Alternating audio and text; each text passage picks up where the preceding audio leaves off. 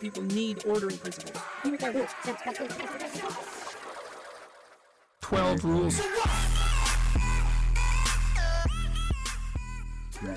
Hello, and welcome to 12 Rules for What. My name is Alex, and I'm today joined by a new, temporary, semi-temporary, let's see how it goes, guest host, Solan, who was on the podcast previously about anti-fascist sports culture and the work of Julius Deutsch, which was very well received, I have to say. Welcome, Solan. Thank you very much. And yeah, thank you for the, what do they call it? Like the work placement opportunity to fill in as co-host for a bit. Yeah. Let's see how it goes. I'll reserve judgment at the end of recording, and then I'll give you a star rating out of 5. How does that sound? That seems reasonable. I assume that's how these things usually go with podcast co-host auditions. Yes. And I'll include it in the episode so everyone knows how well or badly you actually did. Thank you, Alex. No worries. Just to quickly say, if you want to support us, you can follow our Twitter or Instagram at 12 Rules for What. Or you can support us on Patreon, patreon.com/12 rules for what.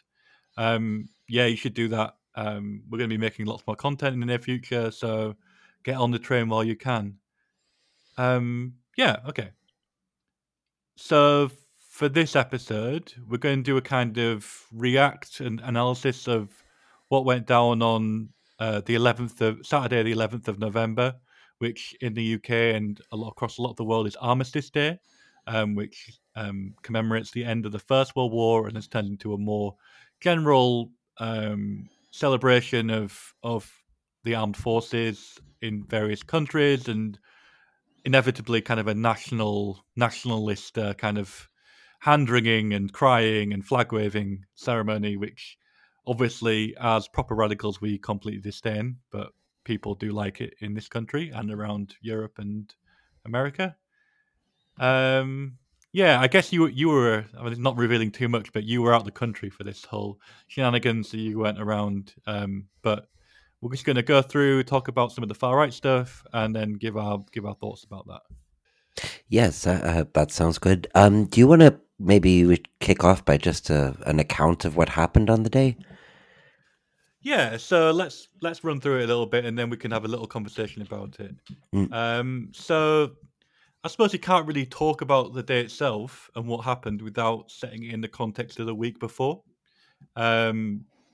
So in the week leading up to the march, this was a pre-planned march. They've happened on these pro-Palestine marches. Have happened, every week on a Saturday. Growing numbers, hundreds of thousands of people on the streets of London, and this is pre-planned. And it just so happened that Armistice Day falls on a Saturday this year. And in the lead up, the Prime Minister of the UK, Rishi Sunak, came out with a statement in which he called the march was happening at all. It was disrespectful, and he called for it. Basically, implied that he wanted it to be banned by the police. And in the wake of that, there was a bunch of Tory cabinet ministers and MPs who were basically asking the organisers of the march, the Palestine Solidarity Campaign, to, basically cancel the march, self-ban the march, and which obviously the campaign refused to do. There was Suella Braverman, who is now the former Home Secretary, took things much, much farther, and in an article that eventually led to her sacking, described the march as a hate mob, which is outrageous, obviously, and basically called into question the operational independence of the police by saying that they were biased, that they didn't treat the far right and the far left in the same way, or the far right and the pro-Palestine marches in the same way, that they were very hard on football fans, which certain people who we're going to talk about for the rest of this episode took as a kind of tacit support, tacit approval of what they were going to do. And, the Metropolitan Police itself, although deciding not to ban the march, judging that it didn't meet the threshold, which is it needs to have the serious prospect of violent disorder for them to consider banning a march. The last time they did was, in fact, with the EDL back in the day. We're going to talk a bit about them in a little bit. But they did release a statement after meeting with the organisers of the march, like I said, the Palestine Solidarity Campaign, in which they publicly implored the organisers to cancel the march, which, again, to their credit, they refused to do. Um, so yeah, I guess that's a bit of that's a bit the build up. Um, it just, I think for me, it just goes to show like there is a conservative party in this country which is really got one kind of feather in their cap right now, which is to stoke the kind of culture war, the kind of nationalist sentiment in this country in order to try and eke out some kind of victory in the upcoming election, which is happening in just under a year's time. Um, and this is kind of like quite an obvious play. Like there's always been a kind of like a contempt of the pro-Palestine marches. There's on the part of the Conservative Party, especially in the government, and this I think was just a play towards that really.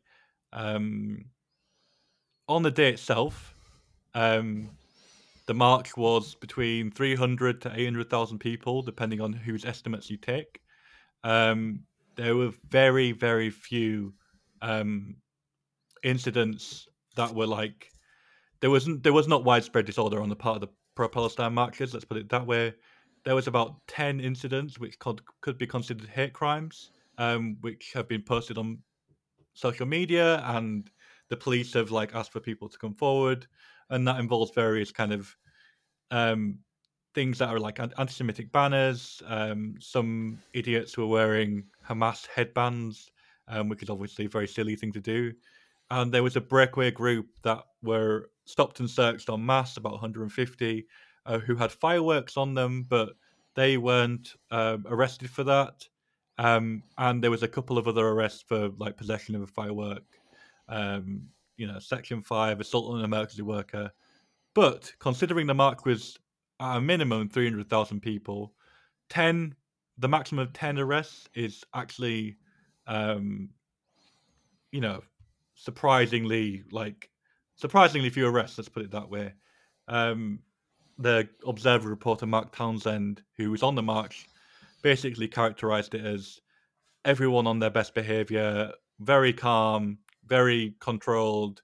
It was made up largely of young women. He said, like that's the dominant person on the march was a woman in her 20s, and what confrontation there was with the far right involved. He described like nothing more than kind of puffing up their chests to the far right in a defensive way, but moves to get towards them.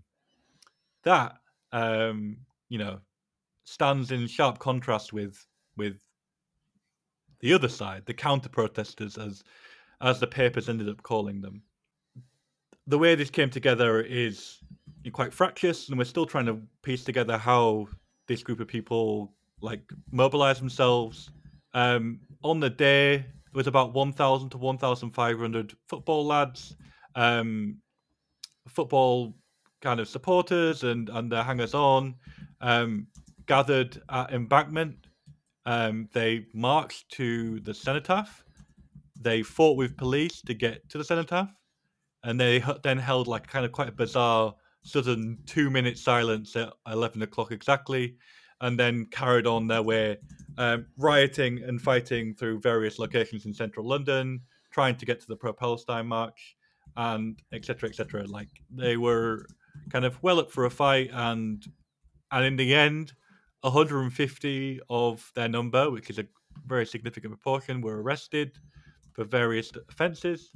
Um, and I guess in the aftermath of this whole day, which it's usually quite a kind of solemn, contemplative day, national day of remembrance, as it is, turned into quite a chaotic occasion, and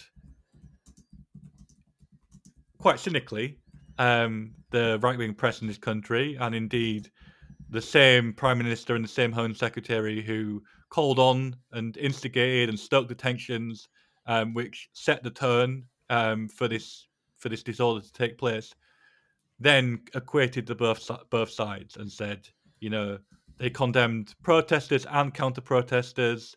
They kind of buried the lead on where all arrests were coming from.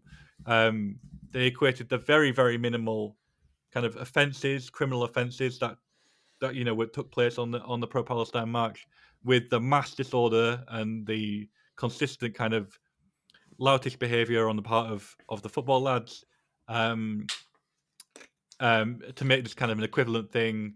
The Sun said all extremists are to blame, so did the Telegraph, etc. And that's basically where we stand right now.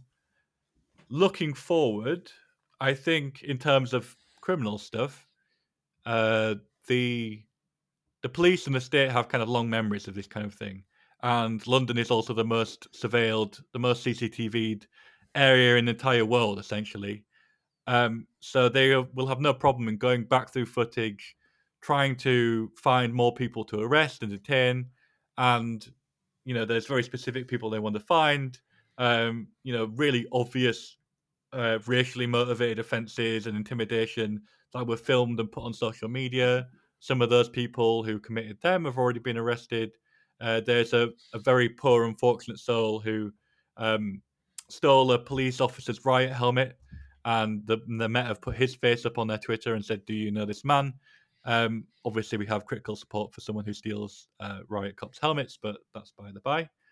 Um, and we can, I think, expect to see, at least in the short time, a resurgence in this kind of latent reactionary far right movement that we've seen, throughout the 2010s. And I think it'll be good once we move on to the more analysis part to have a little discussion about that history and what it means going forward for anti-fascists and for supporters of those who are acting in solidarity with Palestine and are attending the demonstrations and going on actions.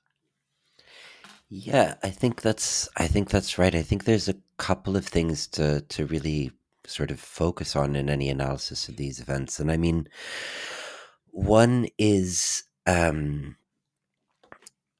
think in terms of the police response to these so-called counter protesters, and I think that's an important framing on the part of the press because it does, like you say, bury the lead a little bit about who's doing what and who's responsible for what. But the police response here is also, of course, in the context of Suella Braverman, the Home Secretary, publishing this letter accusing the Metropolitan Police of going woke, and dealing more harshly with right wing protesters, as well as making a sort of weird and hard to understand analogy to Northern Ireland.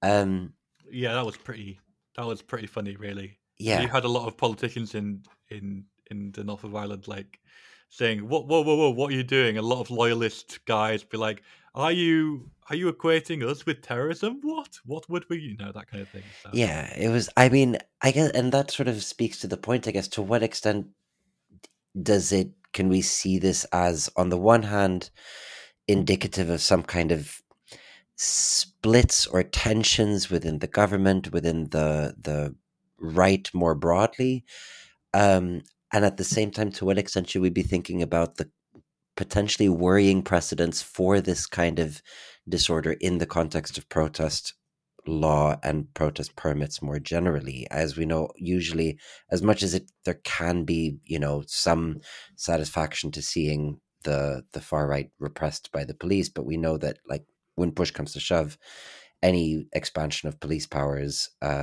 or kind of greater leeway in policing political expression tends to be worse for the left than the right in the longer run. Do you think the events are likely to lead to harsher policing of protests in future? Do you think that the head of the Met is going to be facing, censure for this decision, and that the Metropolitan Police will be more careful in future about permitting protests? I think we haven't really seen the effects. There's been some new protest legislation that's been brought in, which I covered on a previous episode, um, and we haven't really seen the full effects of that come into force, especially in regard to like sentences and how the courts are going to deal with these kind of new crimes and new kind of laws that have been brought in. We haven't have the chance to fully see that. But I mean, I maybe I should have mentioned it in the summary, but also um, the police themselves imposed a number of conditions on the day itself, which were biased against the left or against the pro-Palestine demonstrations. They instituted an exclusion zone around the cenotaph, a big exclusion zone, in which any pro-Palestine demonstrations were completely banned, and you would be arrested if you protested there.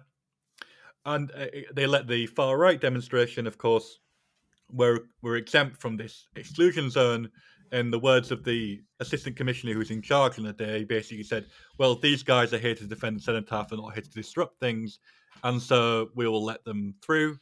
There was also a number of Section 14 orders in place. There was a curfew on the main march, so the speeches had to finish by a certain time, which of course meant the length of the march meant that most people didn't get to hear the speeches because they were still marching at 5 o'clock when the curfew was in order. Um, and of course, there is new legislation in the Public Order Act about disrupting what's called national infrastructure, which includes train stations. And so, what you've seen is like this kind of start to come into play with the sit-ins that the pro-Palestine movement have been engaging in. Obviously, a sit-in in a train station is intended to, in some respects, disrupt the train station, or at least that's the way the police will see it. And so you have seen this kind of unequal treatment, despite what Suella Braverman has said. Um, in the future, like I think the Met will consider this a failure in many ways. I think um, that they didn't particularly get the policing right, in that disorder happened in a way they didn't want it to happen. There was like kind of scuffles and fights with police around the cenotaph where the exclusion zone was, and I think if the PCS hadn't been working so closely with the Metropolitan Police, things would start to go downhill pretty quickly. But I think for now, this round of struggle, I think, I mean, it's just hard to tell, really. Um, but I think we need to be really careful and really on it and be really um, kind of together and organized with our kind of legal support structures, which do exist and have been working really well around these protests. Because I feel like there's going to be a lot more kind of repressive actions in future demonstrations. Yeah, that seems like a fair assumption. I mean, things are going on that trajectory regardless. Like you mentioned, we have had a bunch of new protest or anti-protest legislation come in regardless. Yeah. Um, I guess the other thing that perplexes me a little bit, or I remember, when back in, believe it was 2020, um, during the Black Lives Matter protests in central London, when there was a build up that I think parallels the one that happened last week in many ways, where there was increasingly a moral panic around statues and national symbols, national iconography in the context of these really large scale mobilizations in central London by Black Lives Matter campaigners, where the press and right wing politicians kind of mobilized these national symbols and a perceived threat to these national symbols. And we then saw a mobilization of, I believe, about an equivalent kind of scale on the part of far right groups. I think around, yeah, it would have been, I don't have an exact estimate here, but I think it would also have been somewhere in the region between 1,000 and 2,000 people, right? Yeah. Um, but at that time, the organizers of the BLM march chose to call their protests in central London off, reasoning that as organizers, they couldn't guarantee the safety of people attending. But that message came out, I think, the evening before. There was a great deal of confusion about who's going, who's not going. And the result was that these far right groups were left to roam central London more or less unopposed until later in the afternoon, when people from across London traveled into central London to oppose them more actively. But in the meantime, they were in town, they were targeting minorities. They were targeting people they perceived as lefties, and it's that didn't happen this time. The organizers went ahead with the march, which seems like a better outcome in the sense that it seems that the capacity of this right wing mobilization to harm people or attack people was significantly hampered by the fact that there were just so many people in town. Although I have seen reports online that at the edges of the protest area, particularly just to the south of the river, that there were attacks on individuals, and threats to individuals around town regardless. But that seems like, is that expressive, do you think, of like a lesson learned since 2020, that we sort of know we shouldn't cede that ground to them? Um, I think it's hard to tell, especially because it was so policed, and the PSC route was so far away from the cenotaph anyway. Like you said, like a lot of the danger of the day was not on the actual march or during the key times of the day, but it was afterward when people were leaving in small groups, were being acousted on trains or in train stations, or there was far right were in pubs afterwards drinking and getting more leery. So there are it is two different situations, I think. Um, and I think you can't discount the police as well. Like, I'm not sure. I don't even think the BLM organizers were in contact with the police. Um, but this time, of course, the PSC were and had extensive talks with them. So I think they were treated differently by the cops as well. Um, but it's good that you brought up the statue shaggers, statue defenders deal, because I think what we want to get across in this episode is to discuss a movement that was like massive in the 2010s and then has died out and is maybe seeing a little bit of resurgence now, and maybe we'll see more kind of opposition of pro-Palestine stuff in the future from these networks and these groups, these kind of football lad networks. And there was a banner on the far right demonstration which read, "You're not pro-Palestinian, you're anti-British," which I think kind of sums up the kind of general tenor of these movements and of the day itself. Like they're kind of interested in defending Britain as a kind of national symbol and the symbols of Britain. So that's the cenotaph, various statues of figures. It wasn't even like someone that famous for the statue defenders protest. Edward Colvin, who was a Bristol slave trader in the late 18th century. These are kind of people who, if you want to take that guy as a national symbol, fair enough. But obviously, it does for a lot of these people. I think specifically they were coming out to defend the statue of Winston Churchill in 2020. Was kind of Right. that was the Yes. flashpoint for them that they were particularly concerned about. But this was after Colvin had been Yes, dumped exactly. It was dumped after the in the Colston Thames. statue they became convinced that Colston. eh, eh, Shit. no, a curse on his name regardless. Yes. Okay, so I think what we're seeing is these networks are kind of a different type of far right, or a different section of the far right to what we've like generally discussed on this show, which is kind of the ethno-nationalist, practical alternative, more kind of explicitly fascist movements, which are interested in kind of movement building, cadre building, as it were, more internal, not announcing their things publicly, being very secure in their chats. And I think maybe it's good to maybe just discuss that movement a little bit, just so we have a know what we're dealing with. Um, in recent times, you can trace this kind of, I suppose, latent reactionary tendency to the English Defence League, which was the original of these kind of, in the modern times, of this kind of football hooligan adjacent football lad type far right patriotic street marches, basically. And I think one of the characteristics of these things, and we'll talk about Tommy Robinson a little bit later, who was obviously a key figure in all of this, is that they're quite opportunistic. So they're often sparked by like a big national event, in which outrages this kind of reactionary tendency within Britain and drives them out onto the streets, often mobilizing over quite commonplace social media platforms, not secure social media platforms. So this demonstration was organized on a big WhatsApp group and a big Telegram group, which there was more than 1,000 people in some of these chats.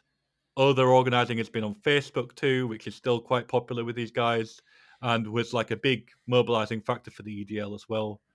So just yeah, I guess talking about these opportunities, if we do a little timeline of this thing, the EDL was founded in 2009, 2010, in response to like a homecoming parade by a British regiment in Luton being protested by Islamist protesters who were disrespectful, who disrespected the regiment as they went past.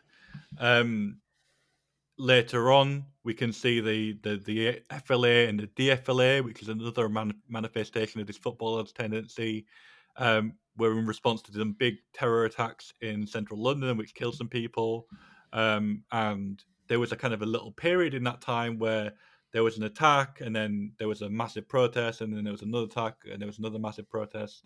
And sorry, just to go back a little bit, the EDL actually experienced a resurgence after the murder of Lee Rigby. Then there was the Tommy Robinson. There was a Free Tommy movement when Tommy Robinson was jailed for contempt of court for filming people, filming participants in or like defendants in a grooming gang trial in Leeds, and was just essentially jailed for contempt of court. And there was another cycle of protest around that, which at the high point, the one demonstration attracted up to 15,000 people in support of Tommy Robinson, and was opposed by anti-fascists to varying degrees of success. And then I guess finally, we in 2020 we had the response to the drowning of the statue of Edward Colston in Bristol, not Colvin, which again drew thousands out onto the streets to oppose BLM and to generally, uh, defend statues, whatever that means. So I think to put it into that context, these guys are not part of a really necessarily a far right movement in the sense that it sustains itself, is organizing independently, and is kind of got a continuity to it. This is very episodic flashpoints. Um, and we in our book I wrote with Sam, we described Tommy Robinson not as his kind of fans, not as a movement, but more of an audience to be turned out when the opportunity is right. And I think in this case, uh, the opportunity was like really, it all came together. You had Sunak saying it's disrespectful, we had the right wing press driving it on, and we had Tommy Robinson, the former founder of the EDL, getting back his 300,000 person strong Twitter account and basically making a call out to defend the cenotaph on the 11th. Yeah, I think it's in the when you lay it all out like that, and also counting Braverman's call and the kind of I suppose quite heightened tensions around Israel's invasion of Gaza as well, that in a sense I'm struck that 1,500 is not such a huge turnout, certainly compared to 15,000 coming out to protest Tommy Robinson's arrest. And as you put it, that in many ways these mobilizations function more as an audience for Tommy Robinson and similar figures. I was also struck. I noticed that there is also participation from Turning Point UK, which is also a kind of very media oriented outfit that kind of are looking for backdrops for their live streams rather than trying to build a movement.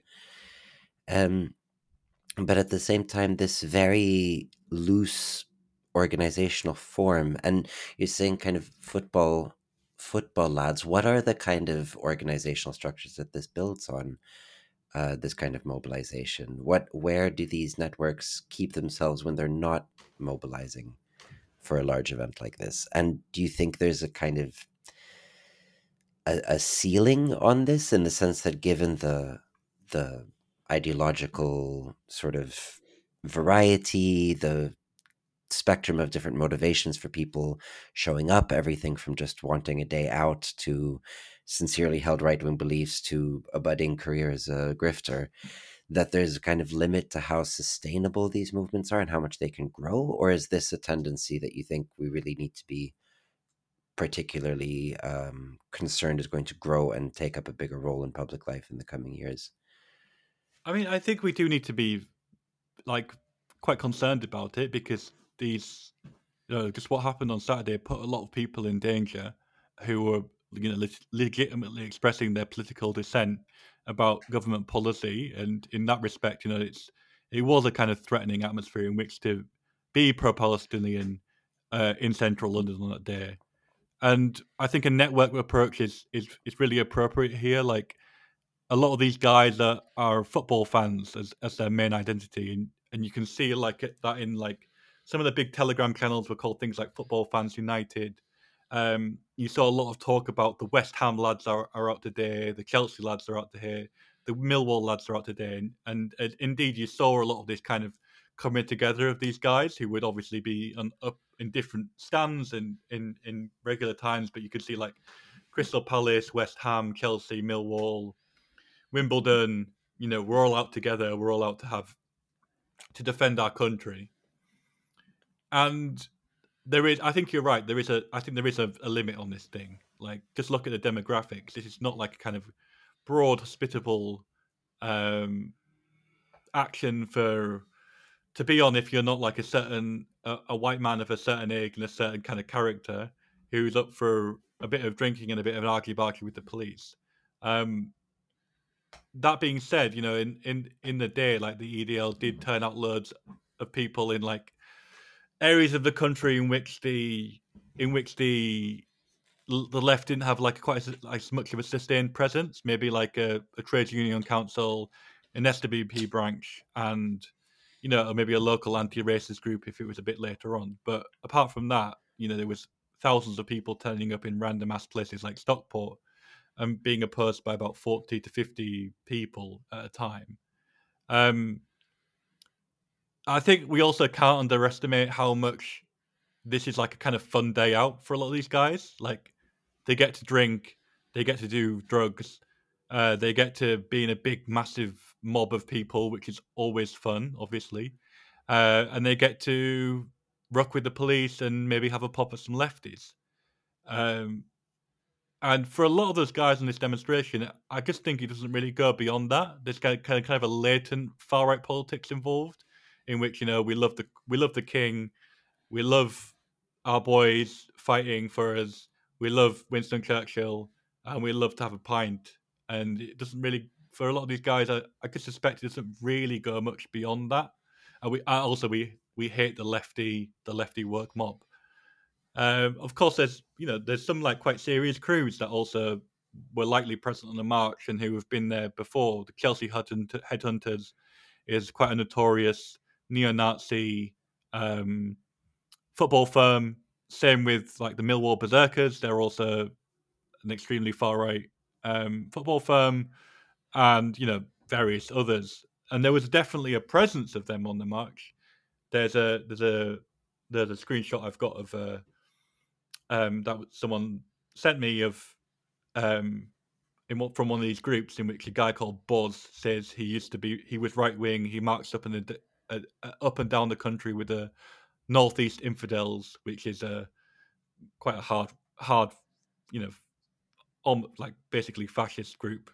Um, and he was on the demonstration and was advising people like next time cover your faces, next time use burner phones. This is how a lot of us got away with it in Dover and Liverpool. So there is that presence there, but at the same time, and obviously they do pose a threat to the people on the day. But at the same time, I think there is a limit to how interested these guys in sustaining a more broad based or a more sustained movement. Yeah, and on that kind of a note, I mean that all checks out. I mean that it's never a good idea to be complacent about this kind of thing.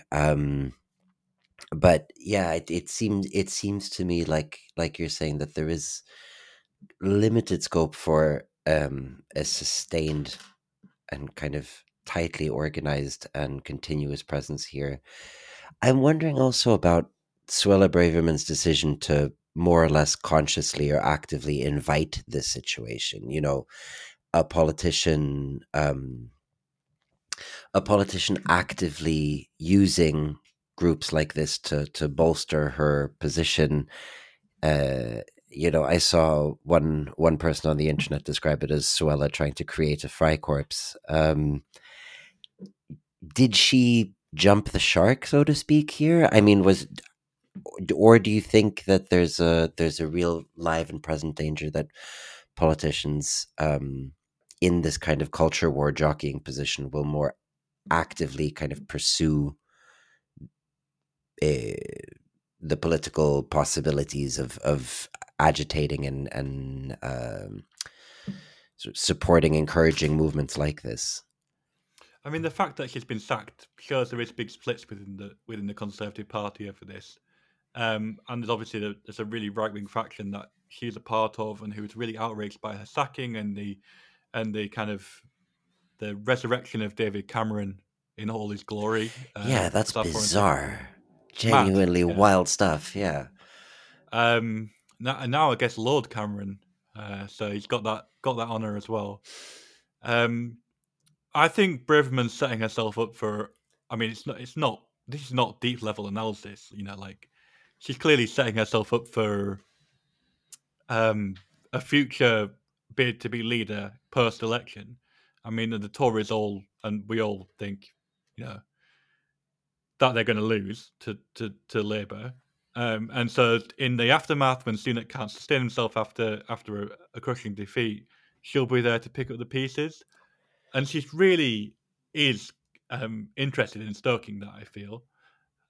Just look at the kind of Rwanda policy, for example, which she was such a champion of, and look at like the things she was saying, the characterizations of the pro-Palestinians as a hate mob, that and the kind of equation between the far left and the far right, the accusal of the police of bias towards the far right, and of course you got to remember that a lot of these guys absolutely fucking hate the police, like hooligans. There's a lot of things you can say about them, but they are very, very ACAB. And I think there's a feeling that this is like a base of people, or there's like an intention that this is a base of people that can be reliably turned out to vote for them and to tip them over the edge in certain constituencies. However, how if that's a winning or strategy or not is really hard to tell. Um, whether these guys are big voters, it's much more doubtful. But I think there is also like a more kind of obvious fracturing in the country in the kind of more conventional right wing. There's a breaking down between these barriers of right wing, far right, and fascist, which is a trend we've seen, go play out over the last, I don't know, 10 years or so, and and this has only been accelerated by things like Brexit as well. Obviously, all of these guys are pro Brexit and hate the EU, for example. So I guess it's to be we need to wait and see for a lot of this stuff, but also as anti-fascists, we need to keep in mind that the context in which we're operating and in which we're organizing is changing dramatically, and we need to be prepared for a right wing government or a right wing establishment which is totally amenable to this kind of stuff and totally amenable to pandering and using that kind of more extreme energy in order to establish and institute really reactionary national and local policy. And on that note, the politics of these networks, and particularly, I guess, the rallying around national symbols, like Remembrance Day, the poppies, the memory of, um, I guess, initially World War I, but in a very diffuse way, this kind of, what to call it, a kind of like a generalized militarism, or a fascination with the army, with military history, with the nation, with sacrifice. But all of this in a very diffuse and not very clearly defined way. Like, unlike some of the other far right groups that you've mentioned earlier, with these ethno nationalist groups that spend a lot of time talking about exactly what it is they believe in, having falling outs with each other about, the precise their exact position on, you know, racial science or which historical fascist dictatorship had it right. This seems to be a very like broad, diffuse, quite fuzzy set of ideas around, and but that nevertheless is really strongly felt, or seems to be very strongly felt, but also stretchy enough to accommodate a lot of different perspectives. What's the kind of ideological drivers of this stuff? What do these groups of people believe in? Yeah, I mean, like what I said, I think it's not. It's more instinctual than like really thought out, and I think we're going to have to. This is something we'll have to come back to in future episodes. There's a kind of quite broad-based latent reactionary feeling in this country, a sentiment in this country, which these guys are, I suppose, one expression of. But you can see it a lot in, kind of protests against migrant hotels, for example, or the kind of hysteria around puppies as a more kind of anodyne example. Like even in the build up to this, there's a claim that poppy. There's a fear amongst the right wing press that poppy sellers were going to be under attack or going to be confronted by pro-Palestinian supporters. Um, and obviously, the poppy is like the key kind of national symbol in all of this as well.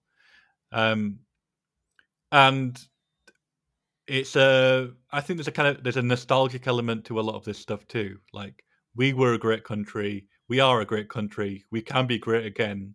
Are all kind of mixed together. There's a kind of longing for an imperial past, which is obviously non-existent, and Britain is slowly fading, quickly fading from like the world stage and world politics, um, which a lot of these guys can't really. They're trying to rationalize and trying to explain in their own heads as well, and it's a kind of, I guess, it's a kind of more generalized blob of kind of fascist far right reactionary opinions, which includes things like the work agenda's gone too far, bring back the death penalty, deport them all. Like the lefty work mob won't win. The lefty work mob will be are unable to stand up to the threats of foreign powers or terrorists or whatever. Um, it's all kind of mixed up together. It's so that's what makes it a bit harder to, or a bit more kind of, you need to be a bit more considered in analyzing it, because a lot of it is driven by affect and like feelings of discontent in where the country's going, in melancholy about the imperial past. Like I said, like rather than this kind of coherent, well thought out ideology, it's just our country's being betrayed by these various enemies, and we need to stand up to it rather than anything more than that. I think. Yeah, that makes sense. I think it's definitely there's a lot of work to be done, and I think working through all of this. I mean, I'd also just want to bring in the campaigns to defend military impunity in relation to, the recent um, prosecution, or lack of prosecution rather, of British soldiers who were accused, or in some cases found to have committed acts of murder in the occupied north of Ireland. Um, and yeah, this kind of this cult around military impunity, around nationalism, a narrative of national decline and betrayal, but again in this very diffuse kind of way. I think it's something that is really worth trying to unpack. I think, on a kind of personal note, I think it's really tragic, honestly, to see the culture around remembrance of soldiers' deaths in World War I, which, if ever there's a case of a war where working class people were driven to massacre each other by their rulers for absolutely no reason, that the kind of memory of that, the historic memory of that as a tragedy, as probably one of the greatest collective traumas that working people in England have undergone in the 20th century, um, has been completely warped into this really amorphous militarism is a real problem for historical memory, I think, and how people see themselves and the way that they're treated and seen by their rulers. And I'm aware we're sort of running a little low on time, but I am really mystified by one more thing around this, which is the semi-triumphant sort of return of Tommy Robinson to the public stage with his Twitter account, but also participating as a spokesperson and figurehead for this so-called counter-protest. On the day itself, he led a group of people, I understand, to Soho, and then jumped into a cab to escape just as the police arrived to confront that group. So it's kind of classic Tommy Robinson, uh, grift, runaway. Um, why is this guy still persistently popular? He's really consistently, taken people's money, positioned himself as a kind of figurehead for this kind of politics, and every single time has let people down. Why is he still popular? Why haven't these people rejected him? I think there's a few things. I think he's often he's kind of viewed as a personality rather than as a leader. So he's a personality with an audience, which kind of implies less responsibilities towards the people who's watching him. Um, and so he's kind of valued for his content and for his kind of things he puts out on social media and for his videos. Another part of it is that he's really good at making himself a martyr, making himself a victim. And so he explained away the taxi ride by saying, "Yeah, the cops will be out to get me. I just want to spend some time with my family. I haven't seen them in so long. I couldn't get arrested, etc." And it goes into this narrative that he's been feeding for a very long time.